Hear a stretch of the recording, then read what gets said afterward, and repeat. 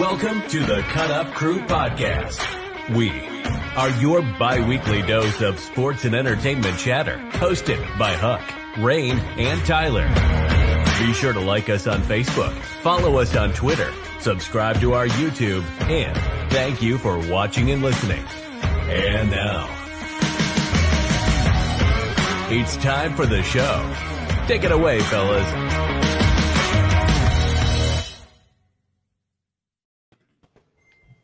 What's good, guys? What's good? What's poppin', y'all? Episode 2, we made it. Yeah, all the butterflies are gone now, so I feel much better.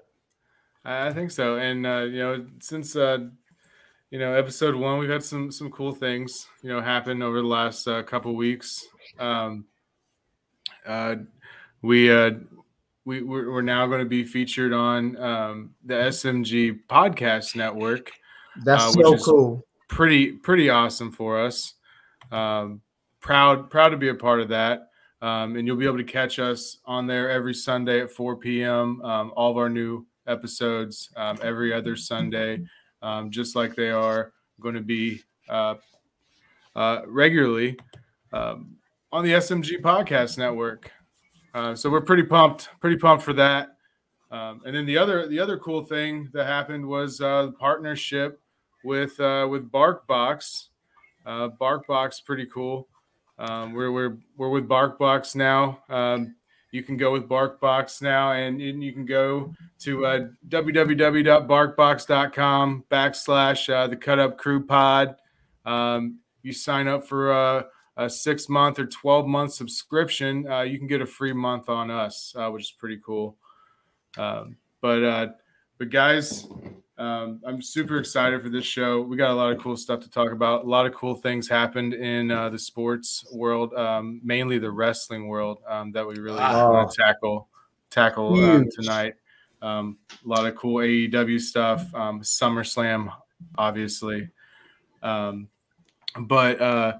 if we're going to start somewhere, I think we should catch up with a few things. The biggest thing being college football got started this past weekend, and a big announcement that happened shortly before the season started was Oklahoma and Texas joining the SEC. And they're going to be joining the SEC in the 2025-2026 season. And the other conferences didn't seem to like that. The Big Ten, the ACC, Pac-12, they didn't seem to like that. And they announced shortly before the first week of the season that they were going to have an alliance, 41 programs in all. Joining them, and Big Ten Commissioner Kevin Warren was quoted that it's not about getting out of the current contracts that they're in or blowing anything up with the SEC. I guess he was referring to. It's about honoring the existing contracts, but also building relationships between these three like-minded conferences. As we want to look forward from a scheduling standpoint to see if there's opportunity to build unique games that will come together. It says we're really at the beginning stages of this. What I take from that is the SEC is bullies. They're making this super conference, and we don't like it, so we're going to band together, we're going to kumbaya, and we're going to make sure that we just don't play the SEC anymore, and they can go play by themselves. There's a lot of powerhouses that in 2025 that's going to be in that conference. Oh my God!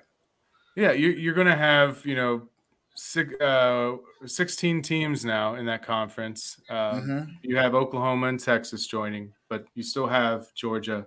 You have Alabama, you have Florida, you have Texas A&M, you have LSU, you have Auburn. I mean, those are the top teams in the conference, and that's just in football. I mean, if you go to other sports, and in basketball, you have Oklahoma and Texas joining. I mean, those are storied basketball programs. Baseball, even more. It's softball. Oklahoma just won the softball World Series for women's softball.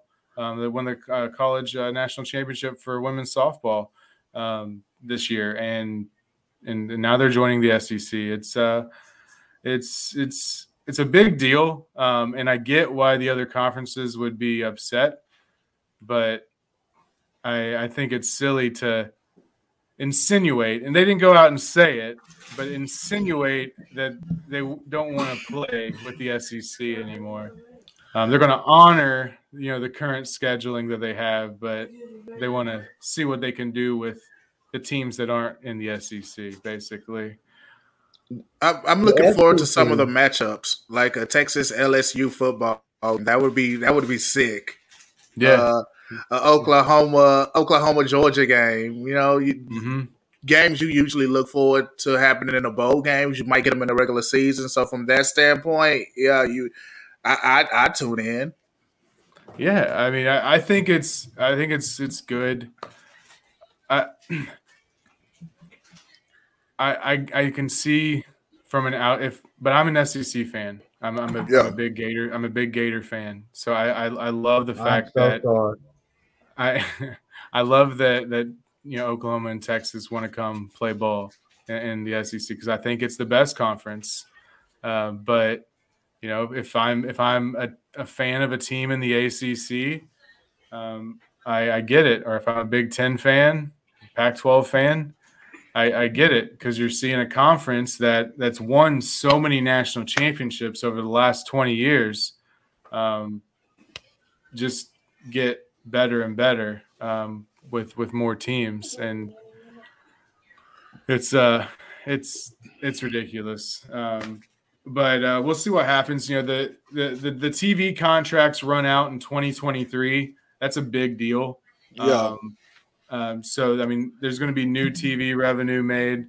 I feel like that's when teams can decide whether they want to, go to a different, conference or not eventually, depending on how well their conference negotiates their TV rights, with a new network.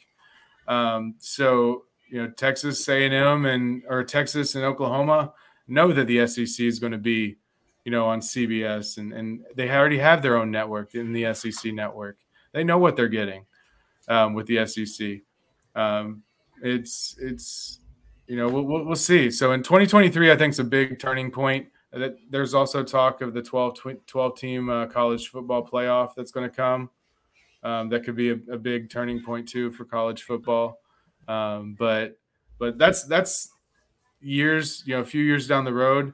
College football is starting, this week. And Huck, I know you're a big Clemson fan.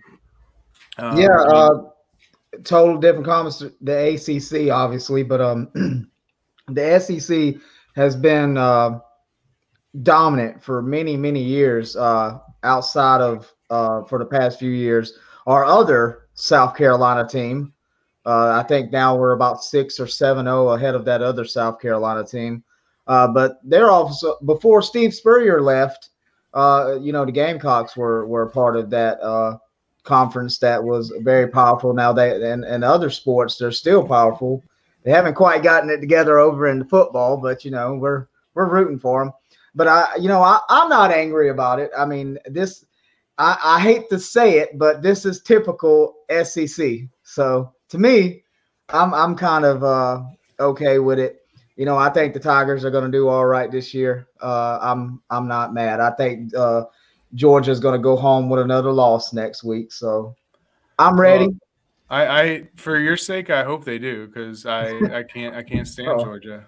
So, however, but the rich get richer in the SEC. That's the way I always say. That's true. But we have some good top 25 matchups. This first week coming up, right? Yeah, we're gonna have number 4 Ohio State taking on Minnesota. We're going to have Alabama's going to be playing Miami. Yeah, that's gonna be a good one. Of course, Clemson's going to be playing Georgia. Notre Dame going to be playing Florida State. That should also be a pretty good one. Come on, Notre Dame. I guess maybe. Yeah. Top 25 though so far. I don't know if you guys have checked it, but the top 25 this year. I just found this out earlier today. Number 1 is Alabama. 2 is Oklahoma. 3 Clemson. 4 Ohio State. 5 Georgia. 6 Texas A&M. Shout out to Rain there. 7 is Iowa State. 8 is Cincinnati. 9 is Notre Dame. 10 North Carolina. 11 Oregon. 12 Wisconsin. 13 Florida. Hello, Tyler. 14 Miami. Hello again. Southern California is 15. 16 is LSU. I didn't expect them to see them so low, but, you know. 17 is Indiana, 18 is Iowa, 19 Penn State, 20 Washington, 21 Texas, 22 is Coastal Carolina. We don't really pay attention to them. 23 is Louisiana, 24 is Utah, and 25 is Arizona State. That's your top 25 so far. Yeah, I'm gonna be in Gainesville. Gainesville. For the Florida Atlantic game. It's going to be a great time. And I'm excited for college football to get started back. There's nothing better than Saturdays watching some college football. And then once college football starts, NFL is just right around the corner. Yes, sir. Right around. Well, I'm excited that you guys are excited about the NFL. I'm tickled over here for the NCAA football season to get kicked off. I stated last week I wasn't a big NFL fan, but you boys maybe, and I'm speaking directly to Rain here when I say this, maybe you boys will win a championship this year. That's right. I got to watch my Bengals bungle it up against the Dolphins in their last preseason game. It was great. It's good times. It's like the more things change, the more they just stay the same. That's so true. If my Cowboys can go 8-8, I'll be fine. Bro, if they equal out at 500, I'm gonna be so happy for you. I'll be fine for them. I'm gonna tell you, the Cowboys. Jerry Jones, you know what he needs to do? Leave. He needs to open up that wallet. Yeah. He needs to make it rain. You know what I'm saying? Yeah, I'm in this bitch with terror. Got a head full of stacks, better grab an umbrella. I make it rain. I'm in this bitch with terror. Got a head full of stacks, better grab an umbrella. I make it rain. Make it rain on them hoes, I make it rain. I make it rain on them hoes, I make it rain. I make it rain on them hoes, I make it rain. I make it rain on them hoes. I don't know what I was doing. I was doing finger guns. I mean, you hit the Carlton Banks perfect. So, we know a lot of the athletes in the professional world, they get paid a lot of money. And sometimes that goes into retirement. So on today's section of Making It Rain, we're going to talk about some of the players who are still getting paid by teams who are no longer in the league. And we're going to start off with the man who made this famous. We're going to start off with Bobby Bonilla. July 1st, Bobby Bonilla, since 2001, has received almost $1.2 million a year and will continue to receive $1.2 million a year from the Mets until the year 2035. Wow. That's incredible. He is the spokesperson on walking into a messed up situation and benefiting from it. Yeah. So it has gotten to the point now where the new owner of the Mets has wanted to globally celebrate July 1st as Bobby Bonilla Day and have him come to the field and say something like he's a celebrity. Bobby Bonilla was great when he played with Florida, because I believe the year he was there, him and Gary Sheffield and Randy Johnson and all them boys, they won the World Series that year. Mm-hmm. So shout out to Bobby Bonilla for continuing to get paid up until he's 72 years old. Yeah, making it rain to Making the it 70s. ching ching, ching ching, going to the clubs every day. Lou Alding, who Tyler knows very well. That's a name I haven't heard in a while. Oh man, you know I had to. Lou Alding, who is in his prime, was a top 25 player in the NBA in his prime. I give you that. Okay, he was a really good. He was a good small forward. Yeah, that Bulls squad was solid. Oh, the Derrick Rose, the Joakim Noahs, Luau. Yeah, perfect squad, perfect team. They just couldn't get over the hump. But that's what happens when super teams. We'll get into that at another time. Yeah. Lou Alding has not played since 2018, the 2018-2019 season. And a lot of the reason the Lakers aren't able to capitalize on their free agent moves is because they're still paying Lou Alding $5 million up until the end of next season. Wow. I didn't know that. So he'll be making more than Carmelo. He'll be making more than Dwight Howard. He'll be making a majority of our team this season. A majority of the team, and he gets paid to sit at home. Like they paid him to go away. Yeah, he should have got a ring. He should have got one of those Mickey Mouse rings that we got when we won the ring at Disney. I mean, shout out to Lou Alding for making it rain. Squad. Hey, but you know what? It's a contract out there. This is the last one I'll get into. It's a contract out there that's worse than Lou Alding's. It's a contract out there. I'm not going to say it's worse than Bobby Bonilla, but it's up there. And it goes to one of the greatest centers of all time in the NBA, Joakim Noah. Oh God, he was amazing at Florida. I love that guy. Yeah, he was even great his first couple of years in Chicago. He was. Free throw shot was horrendous, but he played some great defense. The same day as Bobby Bonilla Day, July 1st, the New York Knicks signed Joakim Noah to a 4-year, $60 million contract. Get paid, homie. And paid him to walk away from the team, and no team repaid him. So for the last 3-4 seasons, he has been making about $4.3 million to sit at home, which ends not this season, but the season after next. Wow. There's nothing to say about that. Like, there is. I mean, it's like, man, some people, I don't understand. I just know that Florida squad, that Florida squad, 2006, 2007, there was some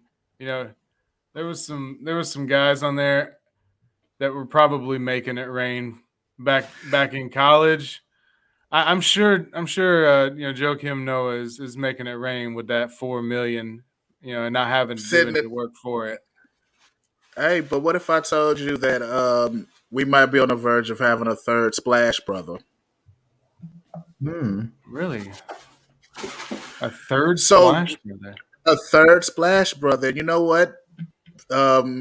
Steph and Seth might be calling this man Papa.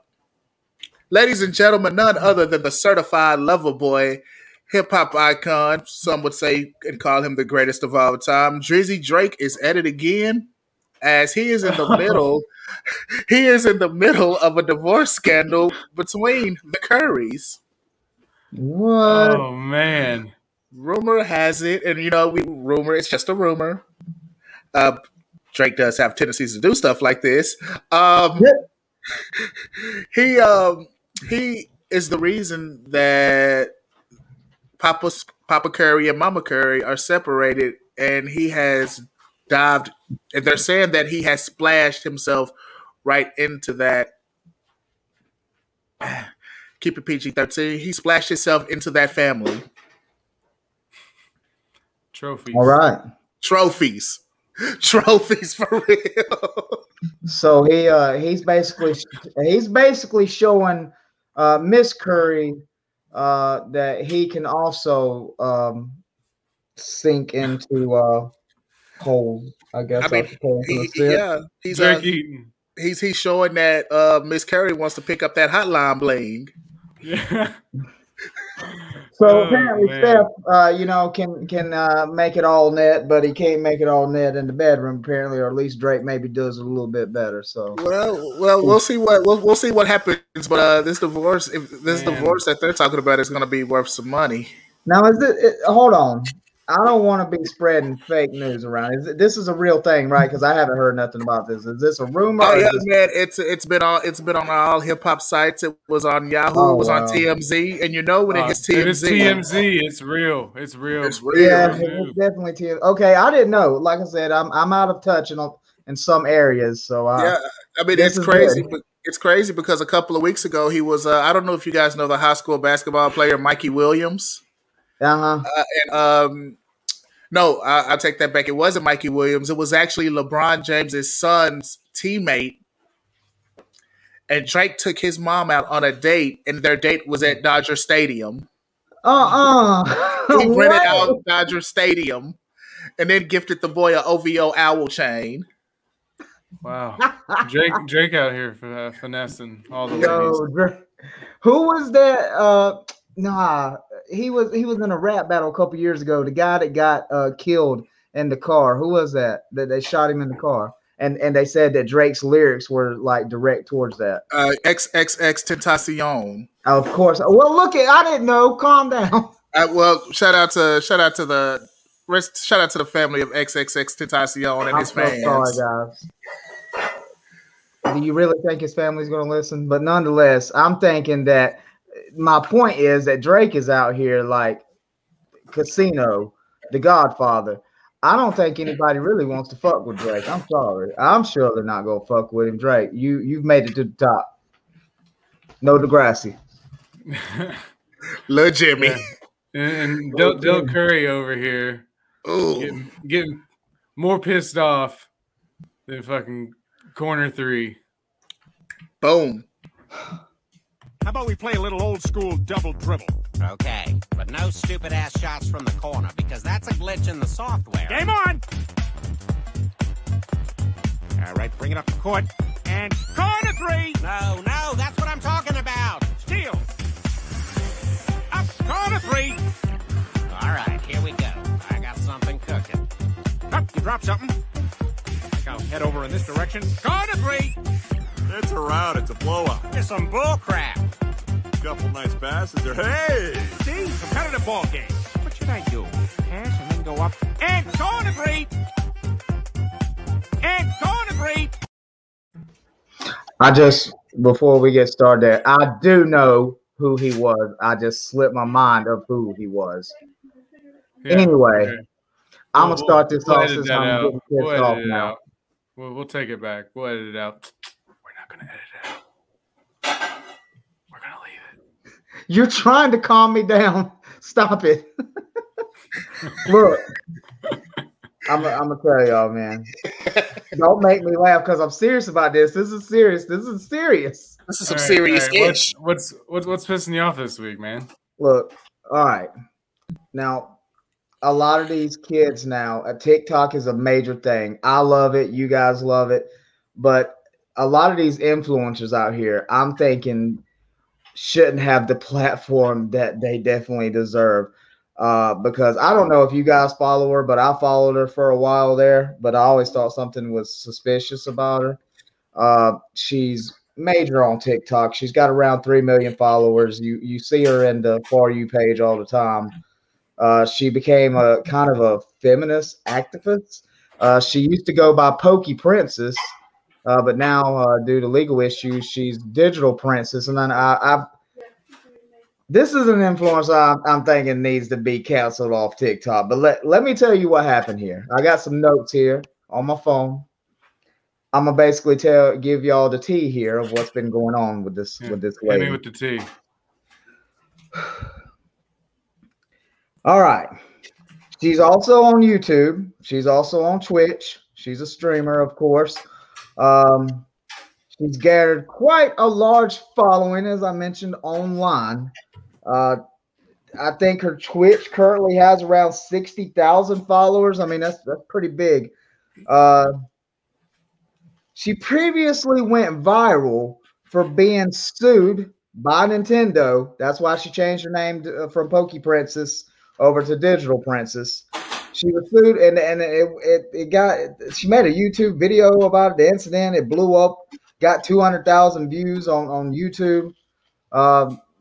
Like I said, she ended up having to change her name over there, all that, and everybody was like, "No, stay Poke Princess." And apparently, she made shirts and everything, memorabilia to try to get them out there, and she lost money or something to get them switched back over. I don't know. It was a mess. Anyway, according to court documents and a mugshot that surfaced online on August 27th, Digital Princess was allegedly arrested after leaving her child alone. Her 5-year-old, apparently autistic child, alone in her Fort Myers home that she had just moved there over the last few weeks.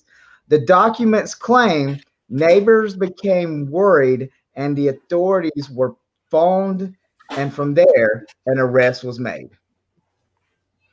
Apparently, police couldn't get a hold of her for quite some time. It didn't really say if it was hours or several minutes, but quite some time.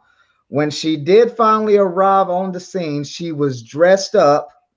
And before I go on with this, she was dressed up looking like, she had been out for a night on the town. Now, ladies, I know a lot of you are empowered and want to sit in your couch and watch TV dressed up. So nothing against you, but the police are going to look at that situation and be like, okay, right. Anyway, she reported to the police that she had left to go to the store to get laundry detergent.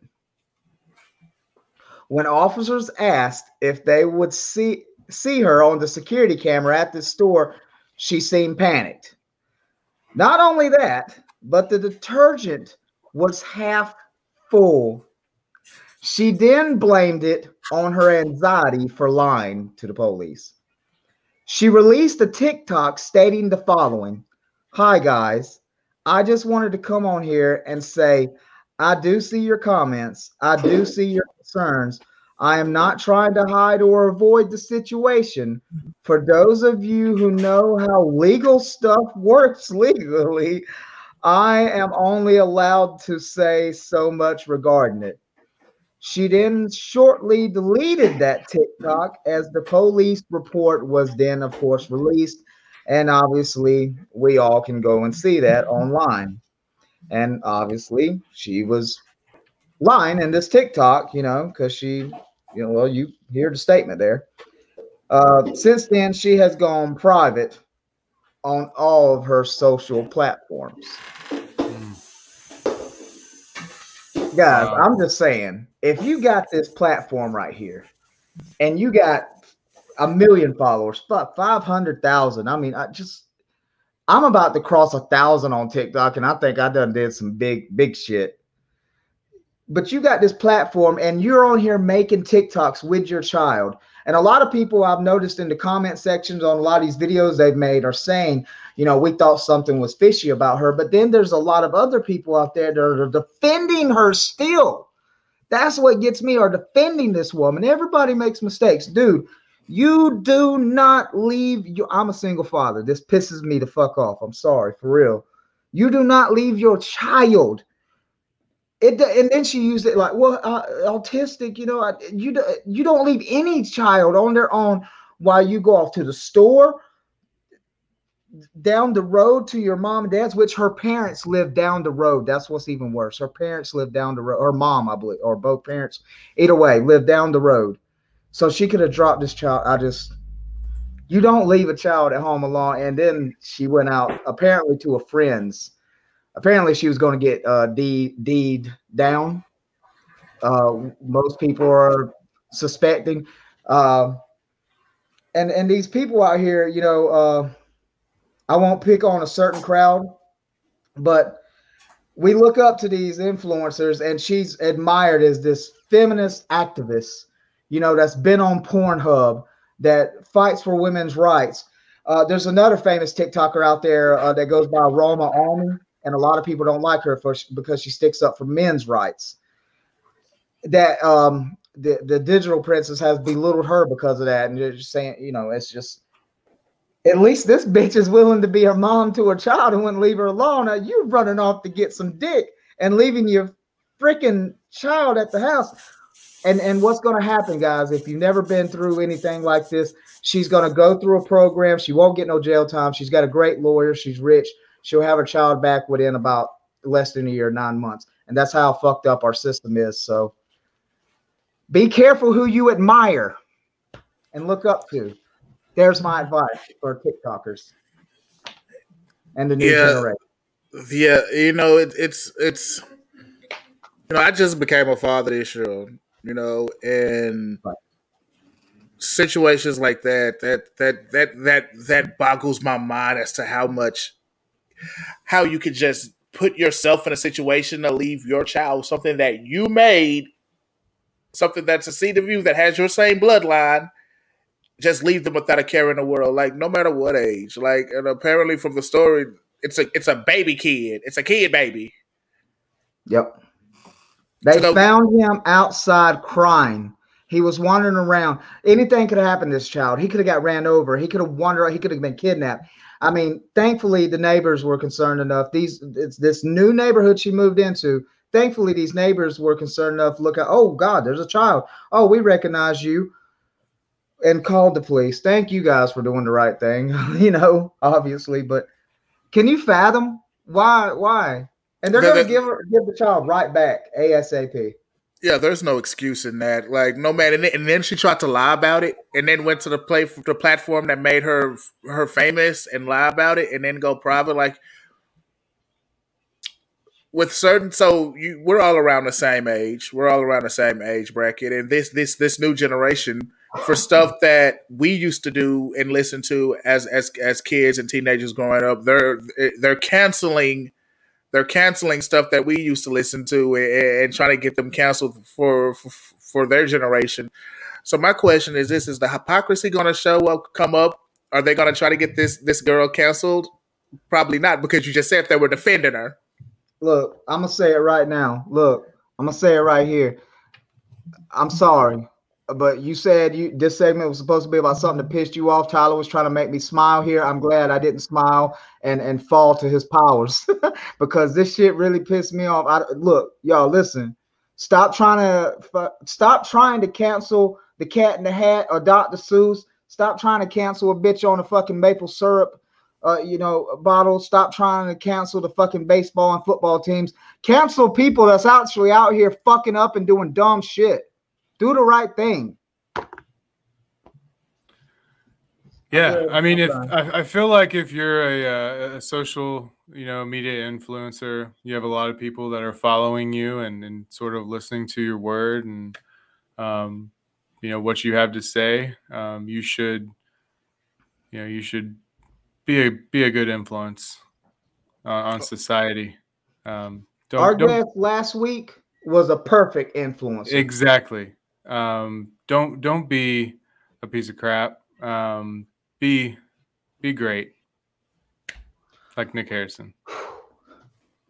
Just like Nick Harrison. But what about you, Tyler? We're going to talk about something real quick that has been pissing me off for corner 3 here. And I'm a big Kanye West fan, but this dude has been teasing Donda, his new album, since the middle of July. He did all these special listening events. Did a couple in Atlanta at Mercedes-Benz Stadium. The first one happened. He actually took like a residency in one of the locker rooms there. Like, that's not a lie. You can peep his Instagram for that. But the third listening event took place just a week or so ago. It took place at Soldier Field on the 26th of August. it was bananas. He set himself on fire at one point. Check this out. Wow. He built he built a whole ass house on the 50-yard line of Soldier Field. Like, remember what I just said a little while ago? Be careful who you admire. But I like Kanye. Actually. He I mean, this is some another shot, from the house. Some more flames and shit. But he remarried Kim Kardashian at Soldier Field. That's him and Kim K. Retying the knot there. And they said that the album would finally drop on the 27th. I have a question because I've been out of the loop, and we'll continue right at this point. Check on this point. But did they get divorced for them to be remarried? They're split. The divorce hasn't been finalized. Was it after apparently his alleged relationship with the never mind. Yeah, it was in between that. Yeah. Yeah. Jeffree Star. Yeah. In between all that stuff. Okay. Good job. But anyways, they said that the album would finally drop on the 27th after multiple teases of it dropping, and it still didn't drop on the 27th of August. And at that point, I was convinced that it was just a troll job. It was never going to happen. Because, I don't know how many times since July they've teased it. Like I said, I'm a huge Kanye fan. I love the old Kanye. I felt like this was going to be a heartbroken album by Kanye. He drops fire when he's heartbroken. 808s and Heartbreak was an album, after his mom passed, after him and Amber Rose broke up. That album was great. So I knew this album was probably going to be dope. But I didn't know why they kept delaying it if it was supposedly finished. And then it all finally clicked with me, guys. It's all about money. It's all about money. Duh. It is. That's all it's ever about, really. That's why his shoes cost $500. His shirts cost hundreds of dollars, and they literally look like they're freaking hand-me-downs. They have holes in them and crap. But people still buy it because it's Kanye. Right. But okay. Kanye will never. He's been. How long has he teased this album? Like seriously? Since how many years? July, would it be years, months? No, I mean he's been working on it for a while. But I mean it's right. The first big teaser came in July. Okay. But I mean, do you know how much money he made from those listening parties?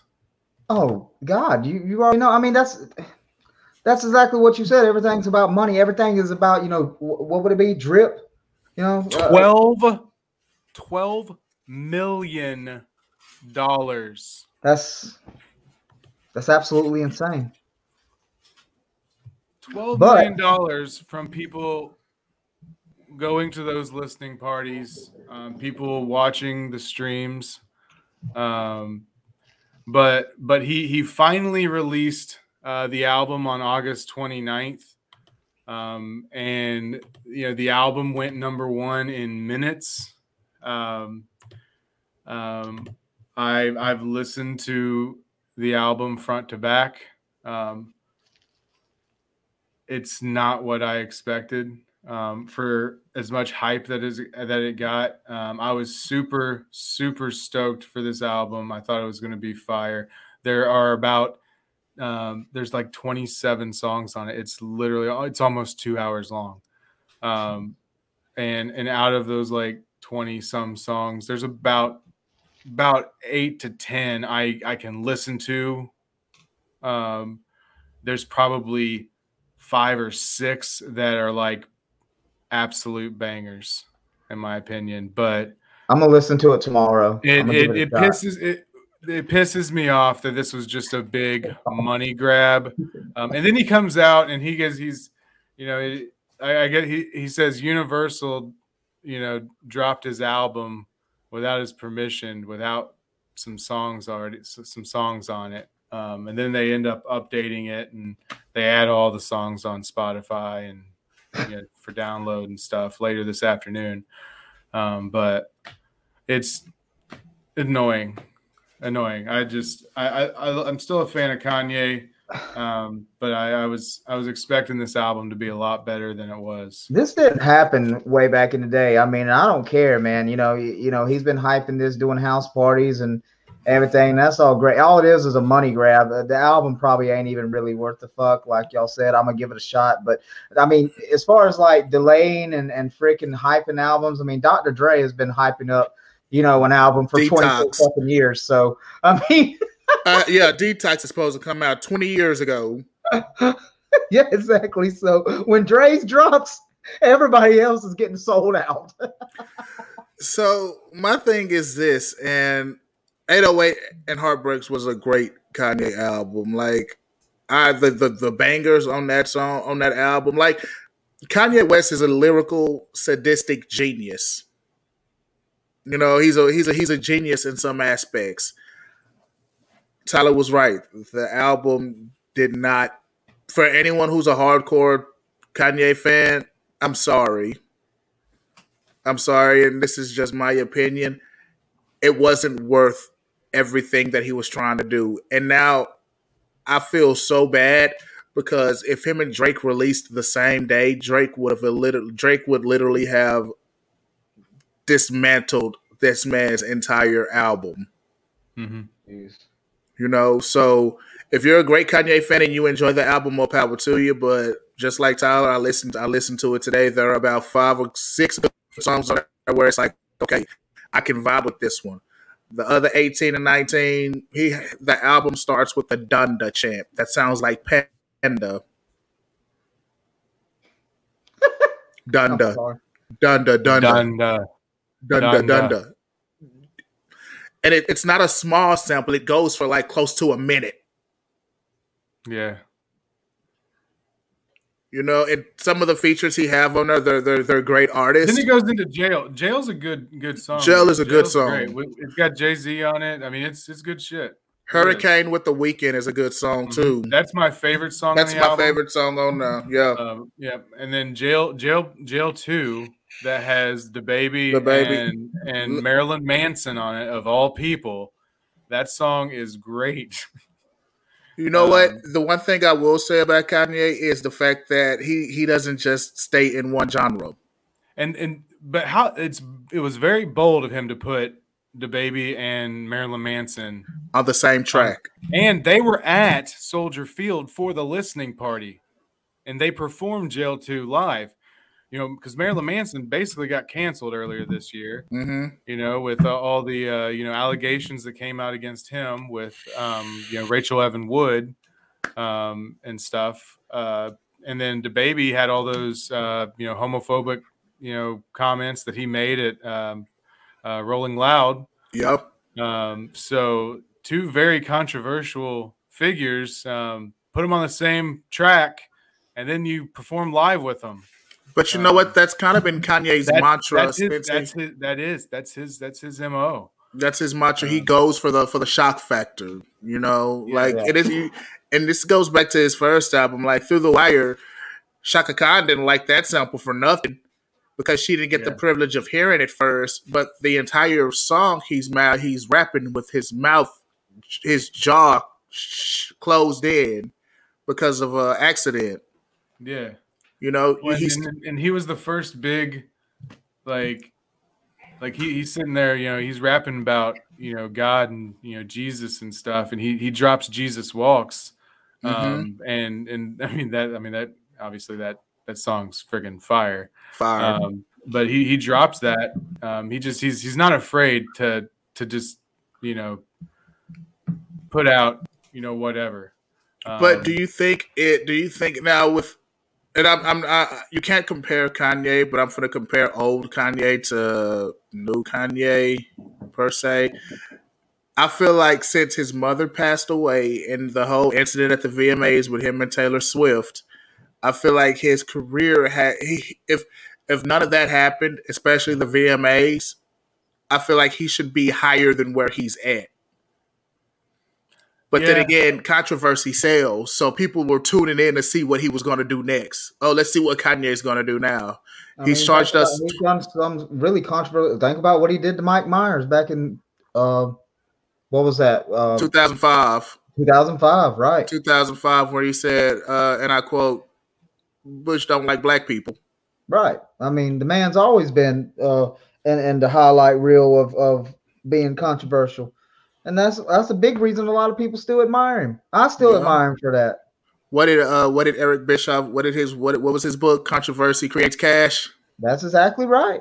And Kanye's not afraid to, I mean, because when it goes back to what I was saying earlier about, with the canceling thing and choose who you admire. I'm not saying Kanye's on a pedestal of like, raise your baby up to love Kanye. I don't know. Let them make their own decisions of musically choice, I suppose. But as far as bringing on Marilyn Manson and the baby, and they're supposedly being canceled this year, there's allegations. All it takes is me saying this did that and he did that and she did that and what.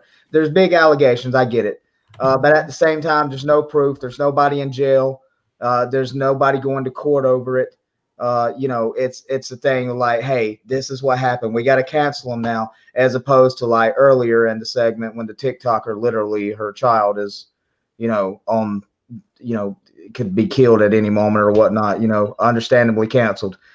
Marilyn Manson and the baby, whatever. I'm pretty sure they still got plenty of fans, obviously. That kind of sounds like a person who was a certain third brand in wrestling who got canceled and released and got blackballed from the industry this year with just for allegations when there was actually no proof, no court date, no anything.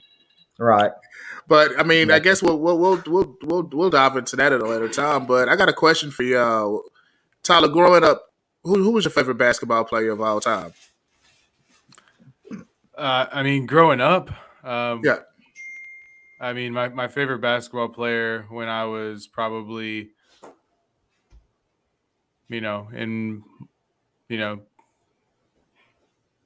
like elementary school, it was Shaq. Shaq. Oh, who's your current player? Who's your favorite player now? Who's your favorite player of all time? There you go. My favorite player of all time is Shaq, probably. And then next would be LeBron. Huck, who's your favorite player of all time? Man, you don't even have to ask me. You could probably guess. My favorite basketball player is the Airness, man. I'm not gonna give you the answer that you want. Yeah, you do. Because you was trying to bait him into it because that's all he talks about is LeBron James. But so you wanted him to say LeBron. I did, but around. Shaq's probably top 2 center of all time. But it's not about him. The conversations in the last. Shaq's the whole reason why I love the Lakers. So we're firing this guy. Now, so the last close to 20 years, there's always been this basketball debate about who is the real greatest of all time. Now, Jordan has publicly came out and said that you can't have a debate like that because you have great players who played in different eras. But that doesn't stop the census from trying to figure out who the greatest player of all time is. Now, to the younger generation, of course, their favorite player of all time is LeBron James. The older generation, we tend to lead toward Jordan. And, statistics have been brought up, championships have been brought up, longevity has been brought up. Anything that is a statistic form in the NBA has been brought up about these two individuals. And that's what pisses me off. The fact of the matter is that both of them are great. Both of them have done things in their career that other people would be jealous of. I mean, look at how long LeBron has been. LeBron has been in his prime for almost 20 years. Yeah. He's one of those, he maintains his body, and contrary to what everybody wants to say about him, he's the GOAT of having super teams. No one is going to deny playing with LeBron James if he wants you to play with him. You know, I mean, of course, you're not going to have a Steph Curry and a LeBron James team because those are two of the top 10 players in the league.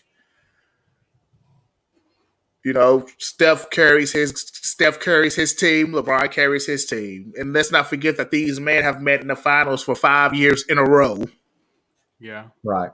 5 years. So I'm just sick of the comparison with LeBron and Jordan because this is one of the moments where we need to give both of them their roses for what they provided for the game.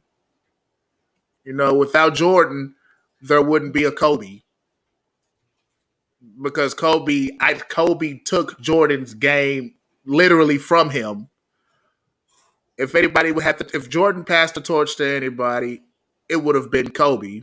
Just for the same mannerisms that they have. They both have that same killer mentality. They both have that, I'm going to do this because I have to do this. They have that same mentality. Me personally, I've always compared LeBron James to a Magic Johnson.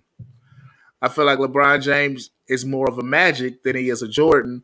But when you've been in the league 20 years and you've won as many championships as you have, and you've actually lived up to the hype that LeBron has, he's lived up to the hype and exceeded it more.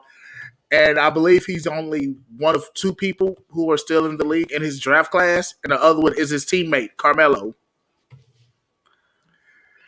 So I'm just over all of the Jordan and LeBron James comparisons. Let them both be GOATs. They're great players. They're if you're gonna separate and want to know GOATs and stuff, LeBron James is the GOAT of longevity. We'll give him that. He is a GOAT of longevity because he's been in his prime for almost 20 years. Jordan transcended the game. Give both of them their flowers. Give both of them their flowers. I don't see the overall. For a long time, I haven't seen the overall comparisons between the two, and I'm not saying like one's greater than the other when I say this. I don't really see the big comparisons at all that people try to draw out. Maybe that's just me. LeBron's playing against a bunch of dogs every single game. Michael Jordan played against Bill Laimbeer, and he looks like the guy that you go pick up and, your mail at the mailbox from, I mean, I hear that same lame-ass excuse all the time, too, that Jordan didn't play against All-Stars. I mean, you might as well throw that one out with the mailman that you just mentioned and the fucking mail, because that's kind of a bullshit excuse, honestly. But, I mean, I think if they both honestly faced each other, here's the ending point. You see how Kobe played LeBron over the last few years? You see how Kobe J'd up LeBron? Okay, imagine Jordan times 10 on LeBron. There's the answer. Kobe, this could be a whole episode. I mean, it could definitely be a whole episode. I can't keep going back and forth. So I'll just Kobe leave it at this. That's why we will acknowledge them both as GOATs of their generation. And Kobe is too. And a lot of people say he's not even top 5, but I'm sorry, Kobe is top 5. He is. I 100% believe Kobe's top 5. But we gotta get to talking about some wrestling, and folks, it's an amazing time to be a wrestling fan, and if anyone watched Rampage a couple weeks ago, CM Punk finally returned. We talked about it a little bit on the last episode that, we said, if he didn't return, it'd be a huge letdown. I felt like to the AEW fans. Bro. And as soon as they opened up, they didn't even give a chance for anything else to happen. It was CM Punk 110%. But AEW was smart in having CM Punk open the show, because if they didn't, every match would have got drowned out with CM Punk. Round. Yeah, no, I think that's what they had to do. Because I feel like, I feel like everyone in attendance already kind of knew that it was coming, because it seemed like his new logo and everything and merch and stuff was was already being sold because people were wearing the T-shirts in the audience, and his flag that you could buy at Pro Wrestling Tees was already on display in the audience. So I feel like Pro Wrestling Tees and maybe the merch booths were already selling his stuff. They had to have been. Insider. So they said that for a while Brody Lee had the record for the fastest shirt that sold from Pro Wrestling Tees. CM Punk literally demolished that record. Yeah. From Pro Wrestling Tees. So yeah, I totally agree with you on that one. It was an insane pop that he received. Was it the biggest pop of all time? I personally don't think so. But some will argue that point. I was at the show after WrestleMania 18, after Rock and Hogan, and there was about 15,000 people there. When Hulk Hogan came out there, people were crying and chanting for about 10 minutes straight before they wouldn't even let the man talk. I mean, and I'm not saying that because I'm a Hogan mark. I'm saying I have experienced a much larger, outstanding, amazing, audience. And you know what? And I'm gonna be honest with you. That goes into the aspect of the dirt sheets and the spoilers and stuff. Because if it was back in the day, like the Ruthless Aggression era or the Attitude era that we talk about a lot, that pop would have been so much more because it would have been a legit surprise. Yeah. And I mean, you see people, crying and happy and stuff in the audience, and I was too. I was happy. I wasn't crying, but I was super excited to see him back, because I felt like him, leaving pro wrestling in the first place sucked. Was it the right move for him? That's completely his decision.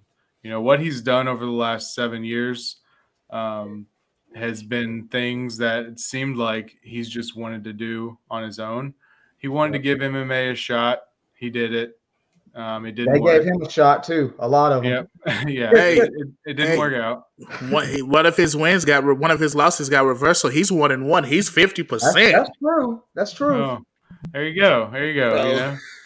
And then he wanted to give acting a shot. He's been in some movies. Now he's in that show on Stars, Heels. That's a good show, by the way. Great show. I want to check it out. I haven't checked it out yet. But he's done all that stuff, and now it seems like he wants to come back to wrestling, which is cool. And there's a lot of cool potential matchups that he could have in AEW. The first one being Darby Allin at All Out. That's going to be his first match. I think that's going to be great. Do you feel like he goes over there? I think he wins. I don't think they would have him have his first match and not win, but I could be surprised if Darby Allin won. And I'm just getting I'm just getting kind of caught up in AEW storylines because I was only watching just the matches on either YouTube or whatever. I just now recently tried to start watching the whole show, and then I turn it off when the fucking Young Bucks come on, and then I turn it back on when they leave. Sorry, guys, not sorry. But I feel like it would be cool as hell if Sting cost CM Punk the match. Yeah, well, that's a potential matchup even. I mean, Punk versus Sting. Who would have ever thought? Who wouldn't pay for that? I don't care who. I would like to see it. I would like to see Sting versus anybody still. Is it going to be a great match? Probably not. It'd be okay. I think hold on now.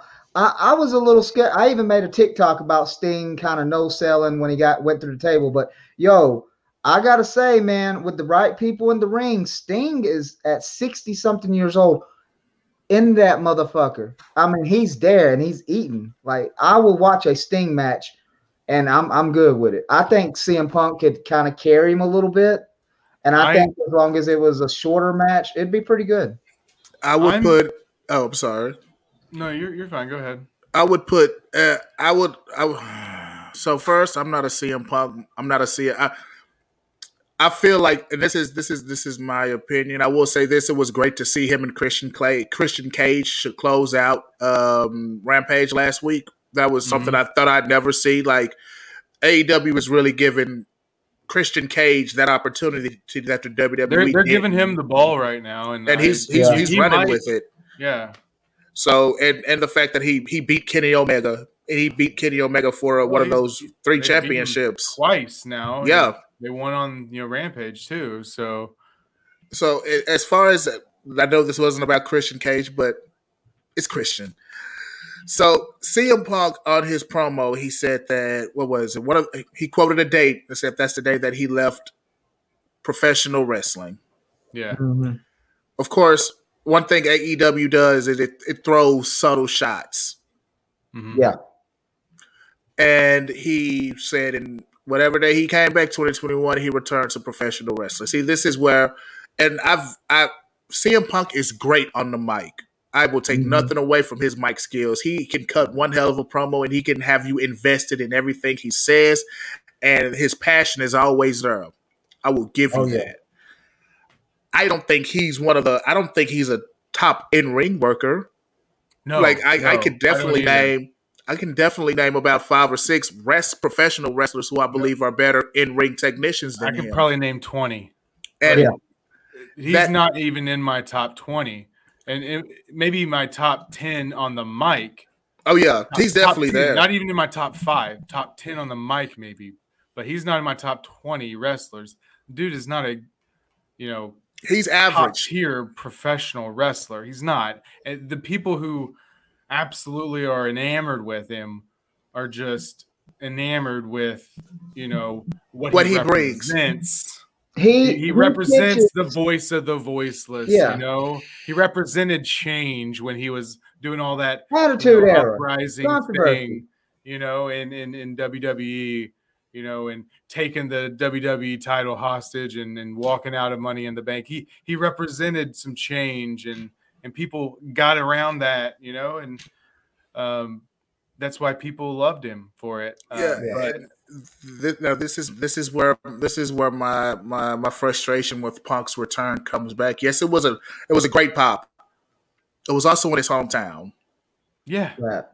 So do that in Little Rock, Arkansas. Do that. So in AEW, once again, they were smart.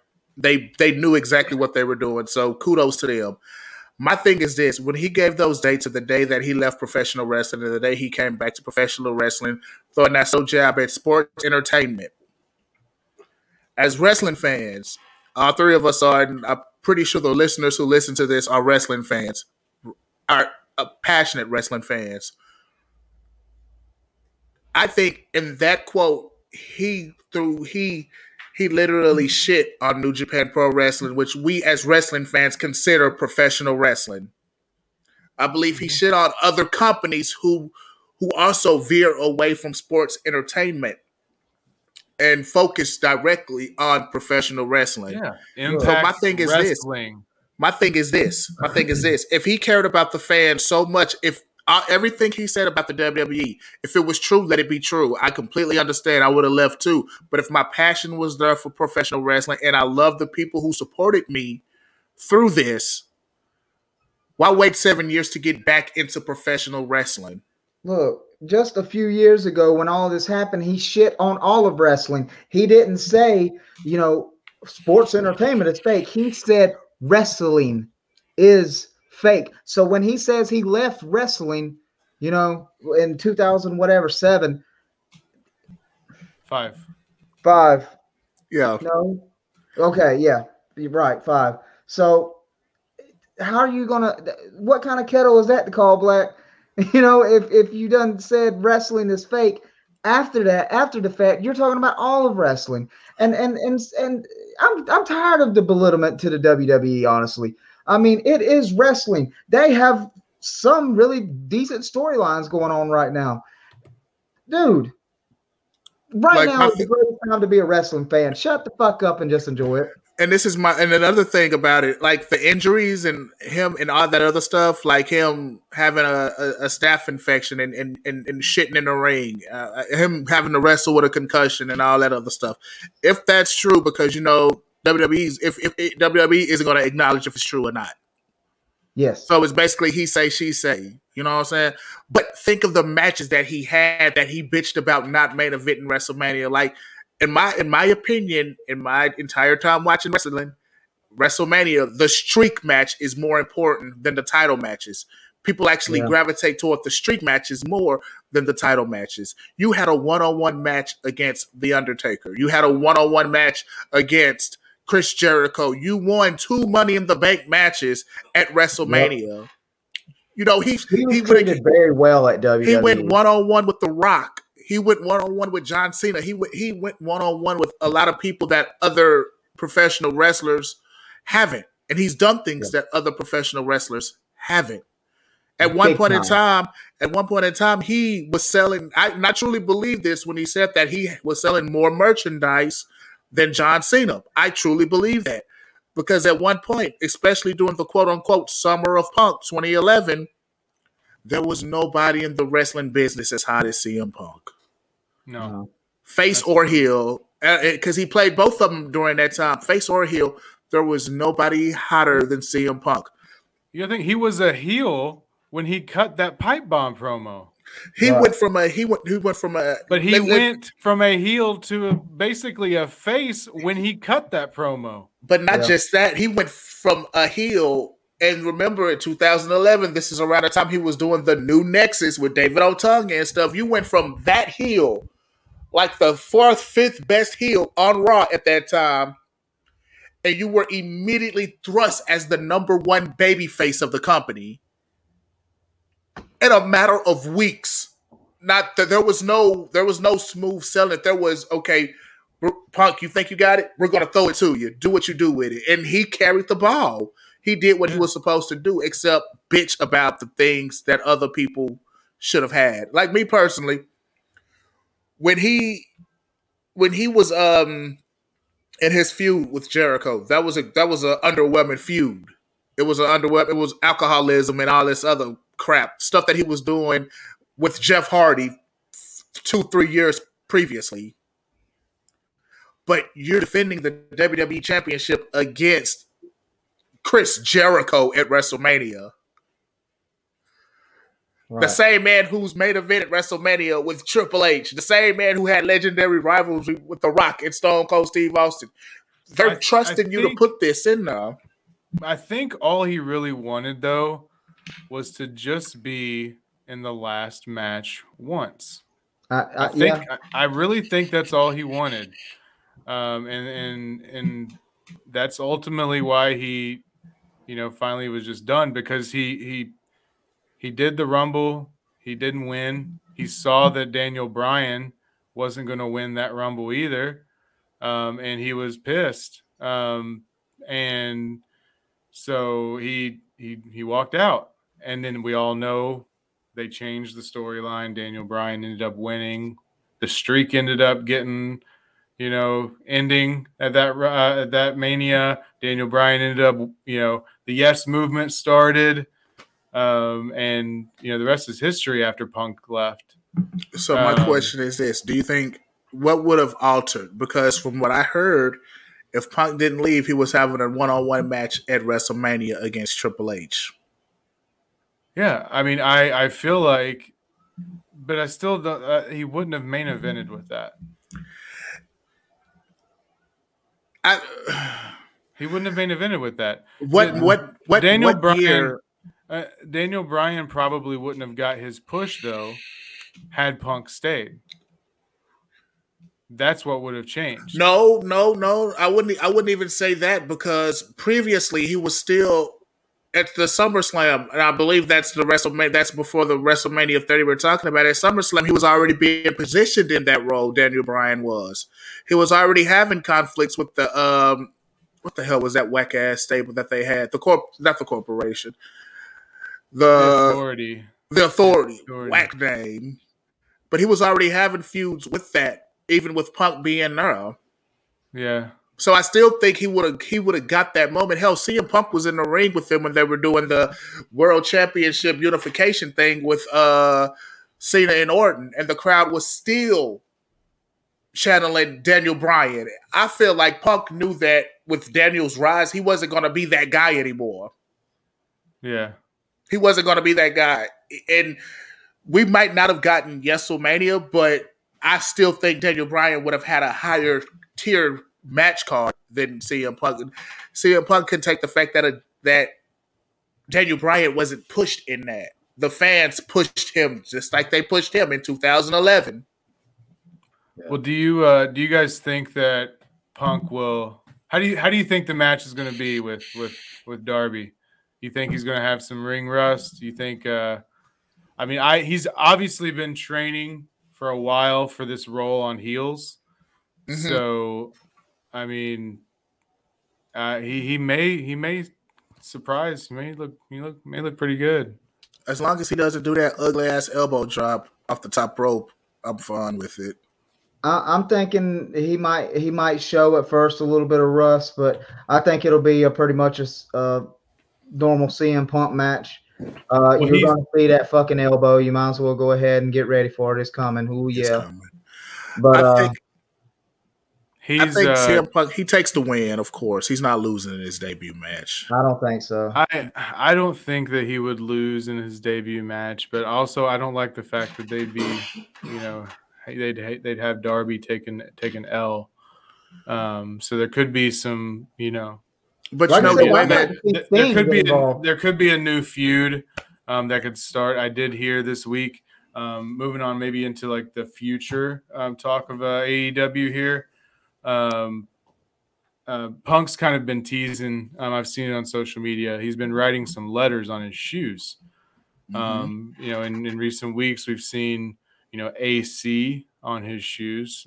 People putting two and two together. Adam Cole. Maybe for AC. We've seen BW as well, maybe for Bray Wyatt. There's also, there's Charlotte Flair that's been rumored that's, frustrated at WWE, wants to go there with her, fiance, husband. She's frustrated at winning matches and winning world titles. That's something. I guess, I don't know. And then the big one that's set to that came out just this past week. Apparently he's going to debut now, maybe at All Out. Bryan Danielson, the American Dragon. I think we're going to see the American Dragon at All Out. Yeah, I think we will too. And that could possibly be. Punk did tweet a close up of a handshake on his Instagram. And that handshake was the handshake of the very first match between he and Bryan Danielson in ROH. Nice. So maybe Bryan Danielson shows up at All Out for in the middle of Punk and Darby's match, and maybe allows Darby to get a win there that way. I see. This is so we're all in agreement that Punk wins this match. Yeah. However, I feel that, and I agree with you, Tyler. I think Daniel Bryan does come out, and it sets up this huge tag match later on down the road with CM Punk and Bryan Danielson versus Darby Allin and Sting. Yeah, I'm down for that. That would be a great match for all four of them, because Sting would be safe working in there with Daniel Bryan, because Daniel Bryan doesn't have that much ring rust. He was just at WrestleMania. Mm-hmm. Right. Sting is just a baby now. He needs to be held. There you go. As long as Seth Rollins is nowhere near Sting, we're fine. Keep Seth Rollins away from Sting, damn it. Look, all right, we've done talked a lot about AEW. Let's talk some WWE now. What did y'all think about? Let's talk about Lesnar's first at the end of the night. What did y'all think about Brock Lesnar coming back? I've never seen someone look terrifying with a man bun. Bro, he's jacked. I mean, he literally looks like he's in probably the best shape that he's been in since probably 2002.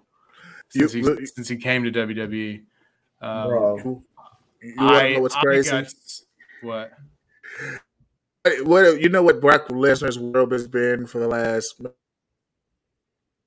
It's always been sweats and a Brock Lesnar T-shirt. This man came out in jeans.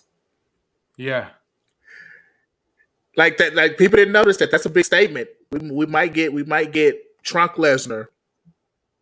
Yeah, he might throw on the tights. He might. He might get rid of the MMA shorts and throw on the tights. That'd be interesting. Sometimes you got to break the old tights back out. But I'm telling you, man, the way he looked, he gave new meaning to that mystical song. If you catch me in the forest with a fight with a bear, help the bear, man. If I seen Lesnar, I'd be like, man, that grizzly bear needs fucking help. Jesus Christ, help him.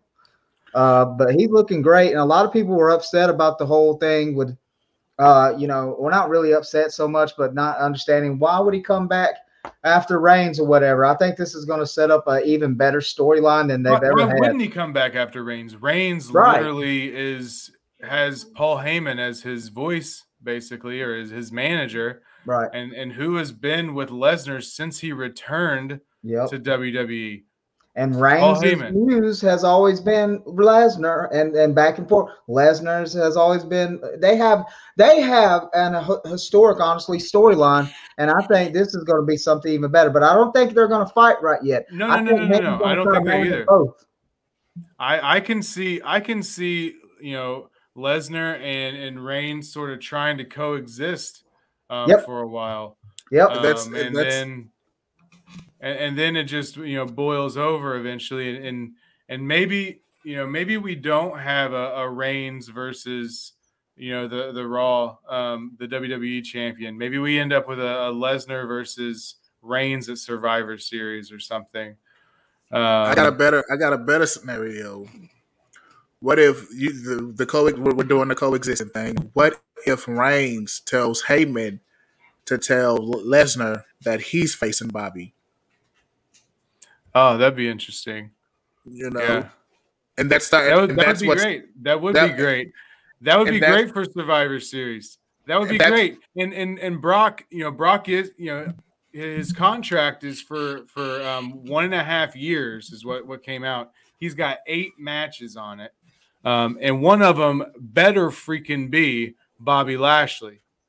This version of they cannot have built Bobby Lashley up this much to have him go against Lesnar. And that's what I think. No way. No. Like, you would be literally wasting Bobby Lashley's WWE career if you do not put him against Brock Lesnar at some point over the next year and a half. Yes. It needs to happen in the next, calendar year. But I think so. Reigns has been champion now for like 370 days or so.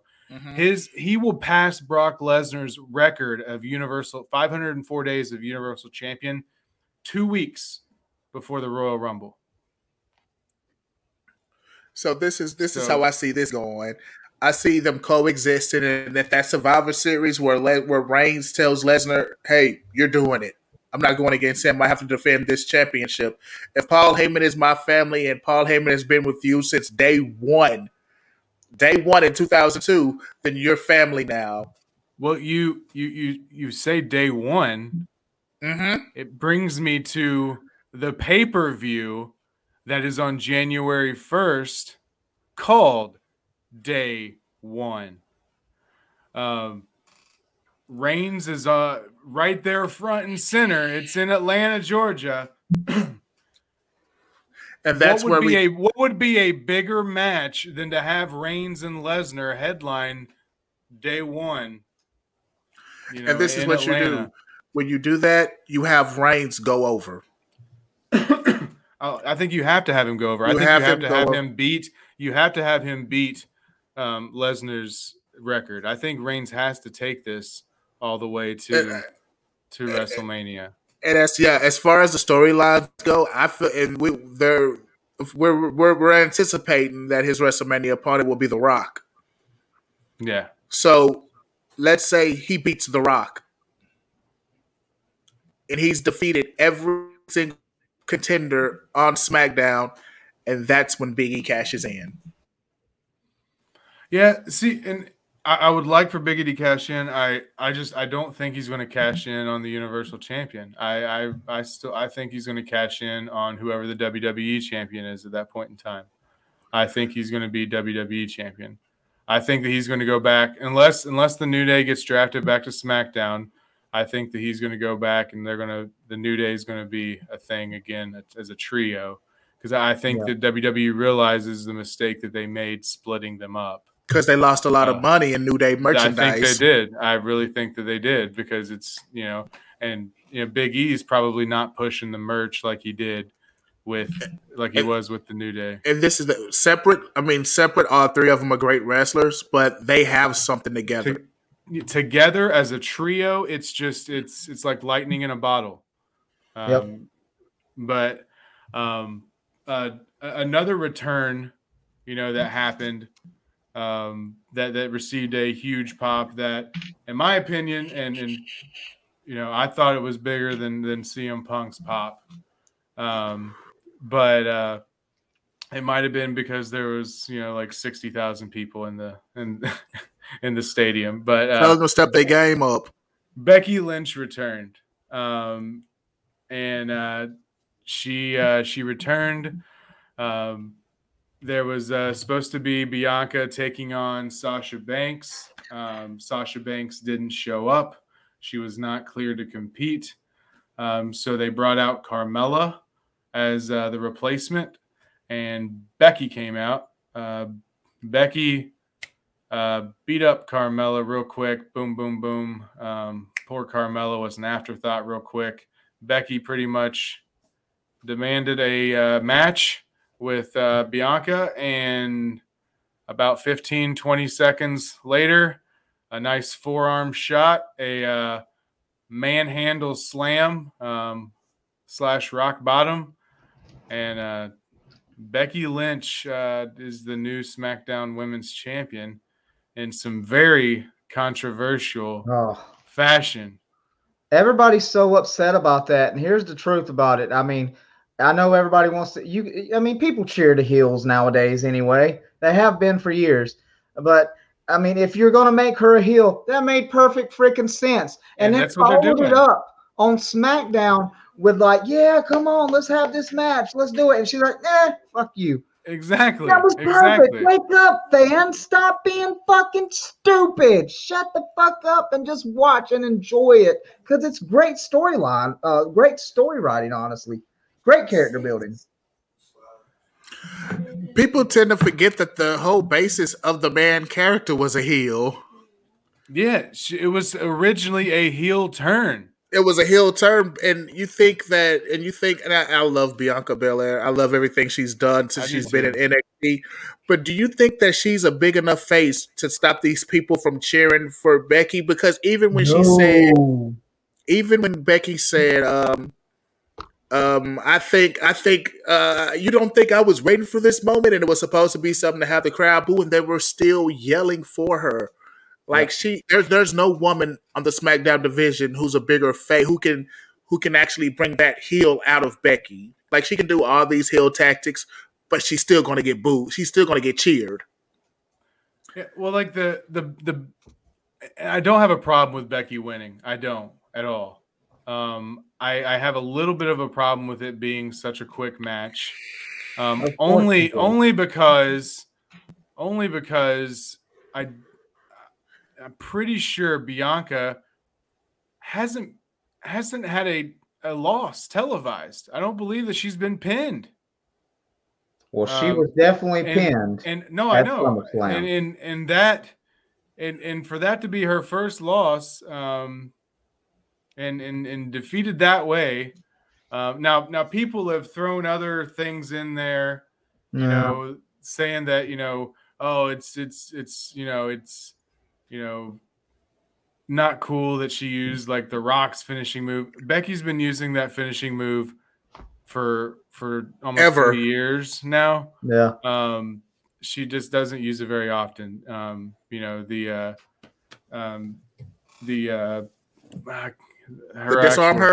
disarm her is her typical finisher that she uses a majority of the time, but it's not like she hasn't used the manhandle slam. Right. But people are, coming up with all these things, and I get it.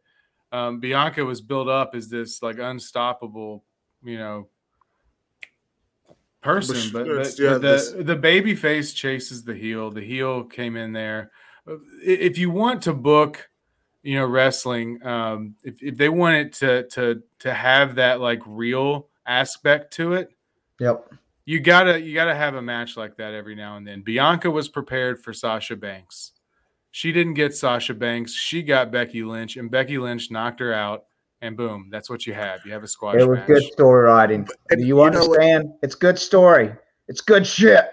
What's crazy is that have y'all seen they're doing her the same way they did Kofi thing with, have y'all seen that? No, they did Kofi real dirty, but Bianca has a rematch. Kofi didn't get one. Kofi didn't get shit. Okay. Kofi also got a bunch of title defenses against like Samoa Joe, Kevin Owens, Dolph Ziggler, and he beat Randy Orton, beating those people twice. Yeah. Like Bianca's beaten a bunch of Bianca's beaten Carmella. Nobodies. She faced Bayley like 12 times and then a bunch of nobodies. Okay. But she's never lost like on television. So like you're building her up to be this unstoppable thing, and then you have her lose in like 20 seconds. Kofi had this crazy great run, and you're trying to build him up, and then you have him lose in like 4 seconds on the very first episode of SmackDown, and then you don't even give him a rematch, and it's just an afterthought forever. This is what's crazy. This is why it's done. This is why Kofi's is way dirty. The previous 2 Survivor Series where Brock Lesnar was the champion, he had great matches with people who wrestle kind of similar to the way Kofi does. He had a great match against AJ Styles at Survivor Series. He had a great match against Daniel Bryan at Survivor Series. Now, mind you, Daniel Bryan is someone that Kofi has beaten during that world title reign. Right. So you're telling me that Kofi Kingston, as built as Kofi Mania was running wild, I would argue that he was a top 3 face of the company during that time. Yeah. You're telling me that he couldn't come in there and not at least have a 10-minute match with Brock? And you know what? I kind of figured something was going to happen because the way the time restraints was set up, their match didn't happen until about 8:55. SmackDown ends at 9. Yeah. Okay, but in defense of Brock Lesnar on this, I mean, he probably could have used Kofi Kingston as a fucking toothpick, and I think that's quite obvious. So no, and I agree with that. I agree with that, but I also think they're on Fox. It was their first episode on Fox. Sports. They were wanting to have more real sports aspect. I mean, UFC was just now getting off of Fox, so they wanted real sports, they wanted realism. So they seen Kofi Kingston and they seen Brock Lesnar. They seen Kofi come, wee, and Brock Lesnar was like, crush. This is where, like you mentioned, UFC, MMA was on Fox, but you squashed Kofi for Cain Velasquez? It needs to be done. I don't. No, I know. And Cain Velasquez has one match. He gets squashed too. And he gets fired. WWE. It's silly. I think we need to take this into a certain moment very soon. Yeah.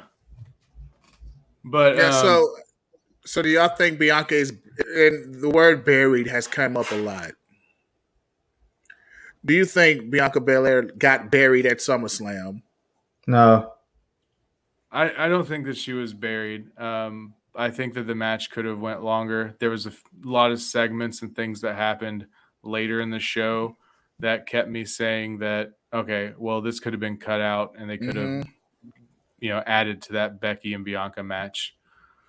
They could have not even had Carmella come out there and just had Becky come out immediately. It was just a waste. There's just a big waste of time. It was horrible. In Carmella's defense, I like seeing Carmella come out there in the first place. So, yeah. But this is the problem with the women's division. No, we got it. We got it. This is the problem. I don't even. You know what? I'm with Huck. I don't even have a problem with the match. And sometimes, and like Tyler said, sometimes you need that shock factor because these people at SummerSlam thought they were going to get this great match between Becky and Bianca, and they got 30 seconds. They got a right hand and a manhandle slam, you know? Yeah. And like Tyler said, sometimes you need that in professional wrestling. But I'll tell you what I was so proud of, that the finisher didn't get kicked out of. All right. One finisher actually ended the match the way it was supposed to. Yeah. You know, I was proud of the moment. I'm good with the moment. I'm satisfied with it. However, I did think you were going to agree with me about Carmella as opposed to the other thing, but I'm still good with everything. Oh yeah, I totally. Her new character is it's a piece of cake, literally cake. Well, So, what do you think about, if you go through and you look at, the landscape of, WWE, where they're at this moment, and AEW, I mean, do you see it as like a war that they got going on right now, or do you see basically, do you still see WWE leading the charge basically? As long as the WWE is on the stocks, there's no way that the too many people invest money into them. As far as what's brought to us on television, SmackDown is leading the way. You can definitely tell the writers from Raw and SmackDown because it's like two completely different shows. Yeah. As far as AEW goes, I don't think that they're big enough as far as finances to compete with a machine like WWE. I still see AEW as an alternate. Like, okay, well, I'm tired of this match sucks. Let me see what's on AEW or AEW, because AEW has wrestlers who botch a lot as well. She botched that match. I'm gonna switch over to WWE.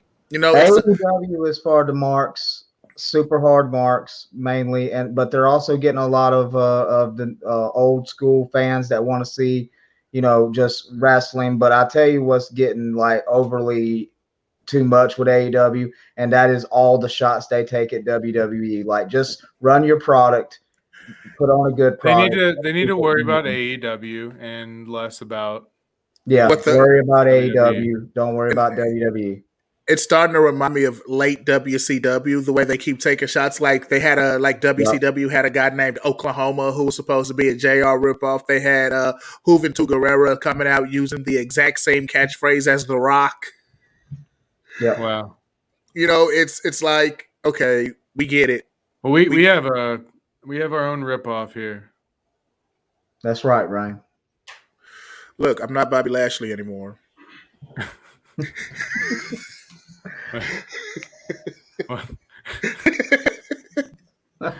That was good.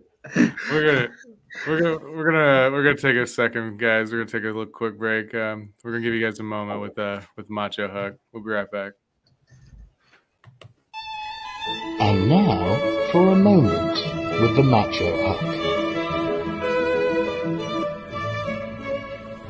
I've only been ruined twice in life. Once when I won a lawsuit and won everything that didn't matter. Twice when I lost a lawsuit and I lost everyone that did matter. Someone should tell that to the Nirvana baby. Pinkies up, stay classy. Eat, drink, bitch. He makes a good point. I love the Macho Huck. He makes a very valid point. I guess I'll feel most people already know, but this is what's done happen, guys. Spencer Eldon, age 30 now, says he's suing all of Nirvana. Let me kick it off. It says Nirvana engaged in child pornography when the band used a picture of him naked on the cover of their breakthrough album, Nevermind. Most of us, I think, here remember that. If you hadn't, then you better go take music appreciation. Spencer was 4 months old when he was photographed by a family friend in 1991, drifting naked in the pool. The picture taken at the Rose Bowl Aquatic Center, Pasadena, California. I was afraid I was going to botch that, like plenty of wrestling we talked about earlier, would be used that year for the cover of, as I mentioned, Nevermind, Nirvana's major breakthrough album, and that helped define the Generation X and rocketed the Seattle band to international fame. In the decades that followed, Mr. Eldon appeared to celebrate his part to the classic cover, recreating the moment several times for the 10th anniversary, 17th anniversary, 20th anniversary, and 25th anniversary, even though he wasn't naked. It's cool, but weird to be part of something so important that I don't even remember, he said in a 2016 interview with the New York Post, in which he posed holding the album cover at 25. Now, however, Mr. Eldon, at age 30, has filed a federal lawsuit against the estate of Kurt Cobain, the musician's former bandmates David Grohl, and I'm going to slaughter this, I know, Chris Novoselic. Does anybody? I know, I'm sorry. Novoselic. Novoselic? Are you sure about that? That just seems so right. I'm sorry. Okay, it seemed right. One of us are going to end up dying, if not both of us, because we're both going to die. The metalheads are coming for us now. The acid rock, they're coming. Mr. Cobain's widow also being sued, Courtney Love, among other parties. He claimed that they, along with Geffen Records, which released Nevermind, profited from his naked image. It is one of the best-selling records of all time, with at least 30 million copies sold worldwide. Defendants knowingly produced, possessed, and advertised commercial child pornography depicting Spencer, and they knowingly received value in exchange for doing so. According to the lawsuit, which was filed on Tuesday in federal court in California, Mr. Eldon suffered permanent harm because of his association with the album, including emotional distress and a lifelong loss of income earning capacity. The lawsuit did not provide details about the losses and said they would be disclosed at trial. He hasn't met anyone who hasn't seen his genitalia, she said. It's a constant reminder that he has no privacy. His privacy is worthless to the world. The lawsuit said that Mr. Eldon is seeking $150,000 from each of the 15 people and companies named in the complaint, including Kurt Weedle, the photographer who took the picture.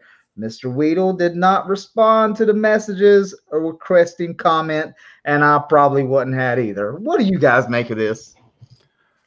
It seems like a quick money grab to me. I mean, the guy obviously was there for all these other anniversaries, no problem to it.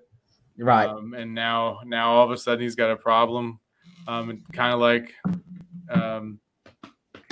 just a quick money grab to me. That's absolutely seems a little ridiculous. We've all seen the cover. We've all probably bought the album or purchased a song off the album digitally. So we've all purchased child pornography. This seems to be a running subject for the show. Is that what he's insinuating? Like, come on, bro. Yeah, right.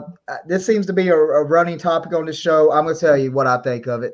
I can see where he's coming from in a sense, but at the same time, you have done, like Tyler said, you have done knowingly celebrated and praised this album, these people, and now all of a sudden, what it is that this generation is very soft, and he sees that this generation, as everything goes on, everybody that gets canceled now, everything that goes on, that he's looking at this, oh, I can benefit from this now. Now I can go out and get some free money, and people will look at me as a Me Too victim as well. That's exactly all it is.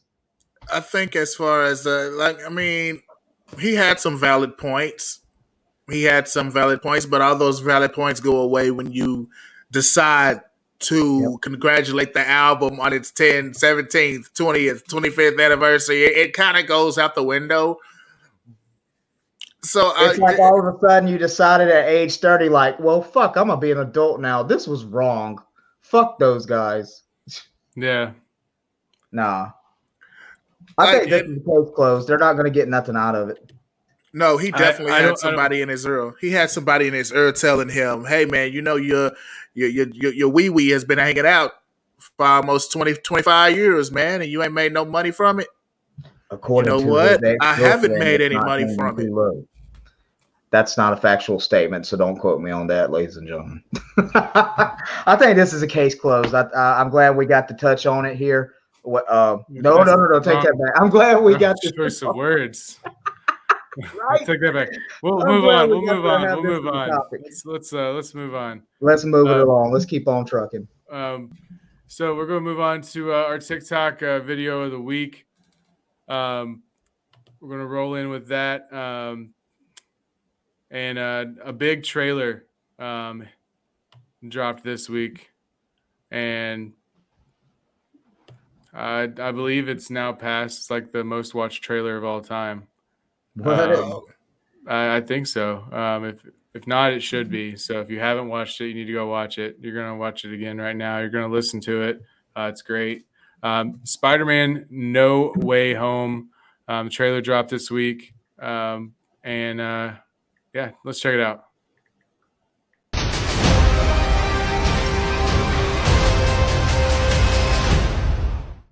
Can we just stay up here all day? It is so crazy down there.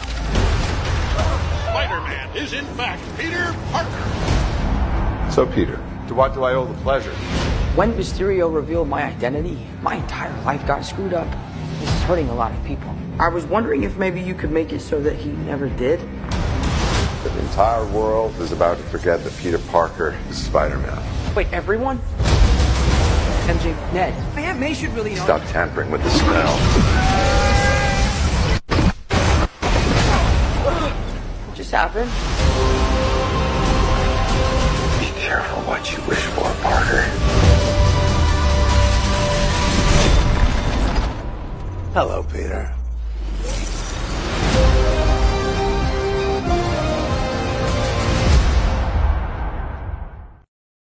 Oh man, bro, that freaking pumps me up every time I see it. I've watched it probably 25 or 30 times at least. Let me tell you, dude. And I know a lot of people are gonna be like, "What? No way." I've always watched superhero movies. I love them to death. I'm a big nerd, wrestling fan, sports guy. I'm that guy, gamer, everything. But I mostly have been a DC fan. I've mostly loved Batman. I just recently got in more to Marvel. I thank you, Disney Plus, for setting the movies up in line for me to be able to watch them all the way through. I'm super psyched about this. And Tyler, you explained the multiverse theory to me the other day. A few other people probably don't know that's getting into, Marvel. Maybe, I'm sure they're still out there, but I'm telling you, check this out, man. Especially if you had seen the original Spider-Mans with Tobey Maguire and you miss him or whatnot, you ready to see him again. This is it, dude. This is your movie. This is what's going to happen. Catch up on the Marvel universe as well. You will not regret it. Yeah. I mean, no one knows 100% if, our boy, Toby and our boy Andrew from the second trilogy that was going to happen. They only made 2 of them, but the second trilogy was going to happen. But, this movie looks so legit. Doc Ock is coming back. That is a Toby villain. Yes. Then you have Electro. That is an Andrew villain. Yeah. And then you have the Green Goblin, who's supposedly like the overarching villain, who's going to be there as well. That's a Toby villain also. Yep. I've heard that, that it's possible that there's going to, in the multiverse, there's going to be a multiverse version of Ned, who is, Peter's best friend in the movies, that he could be the Hobgoblin, is Sinister Six, possibly in this movie. It's going to be so legit. It might be, the best Marvel movie they've made yet. It comes out in December. It's only going to be in theaters, which I freaking love, because you heard how much I love that Disney Plus crap last week. Oh, yeah. So it's only going to be in theaters. So I bet Scarlett Johansson's real happy about that. But yeah, it's going to be a damn good movie. I can't wait for that one to come out. But you know what else you're going to be waiting for a while to come out? What? WWE 2K22. Yeah. I hear that they're not coming out until March. We're going to try to cover this real quick, I guess. Yeah, I mean, it's awesome that they're taking the time. Hopefully they're going to do this right and not just put 2K20 and add the number 2 to it where the 0 should have been. I mean, I've seen the graphics. I'm impressed just with the graphics alone. If they'll put something into the storyline, I'm behind it. And I know you got your own reasons to believe what you do as well, Tyler. As far as we talked about them earlier. Yeah, my thing is I feel like AEW is going to be dropping their game in the spring of next year, and that's why I feel like WWE will be dropping their game, and that's why they delayed it to March of 2022. With so many roster cuts as well on WWE recently. Well, and I think they also delayed it. Another reason to probably change up the rosters. Hell yeah. Is another delay, because there's so many people that they're going to have to remove and change with that.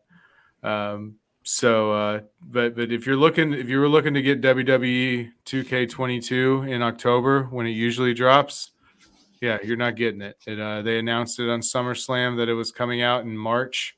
Yep. And they haven't even announced a date for that AEW game, but I have a feeling that's probably around the time that it's going to drop, and that's exactly why AEW went that route. And your boy will be getting both of them. He won't be making no decision, because I like all of wrestling, and I just want to play games, watch wrestling, and that's what we're all about here, spreading the love.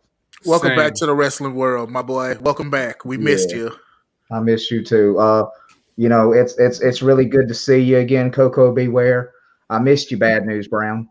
That's all right, man. I truly appreciate it, man. I'm just happy that they finally paid you for being the 5th member of Duck Dynasty. Finally, man. The show's been. Oh man. Let's take this thing home. All right. Sounds good.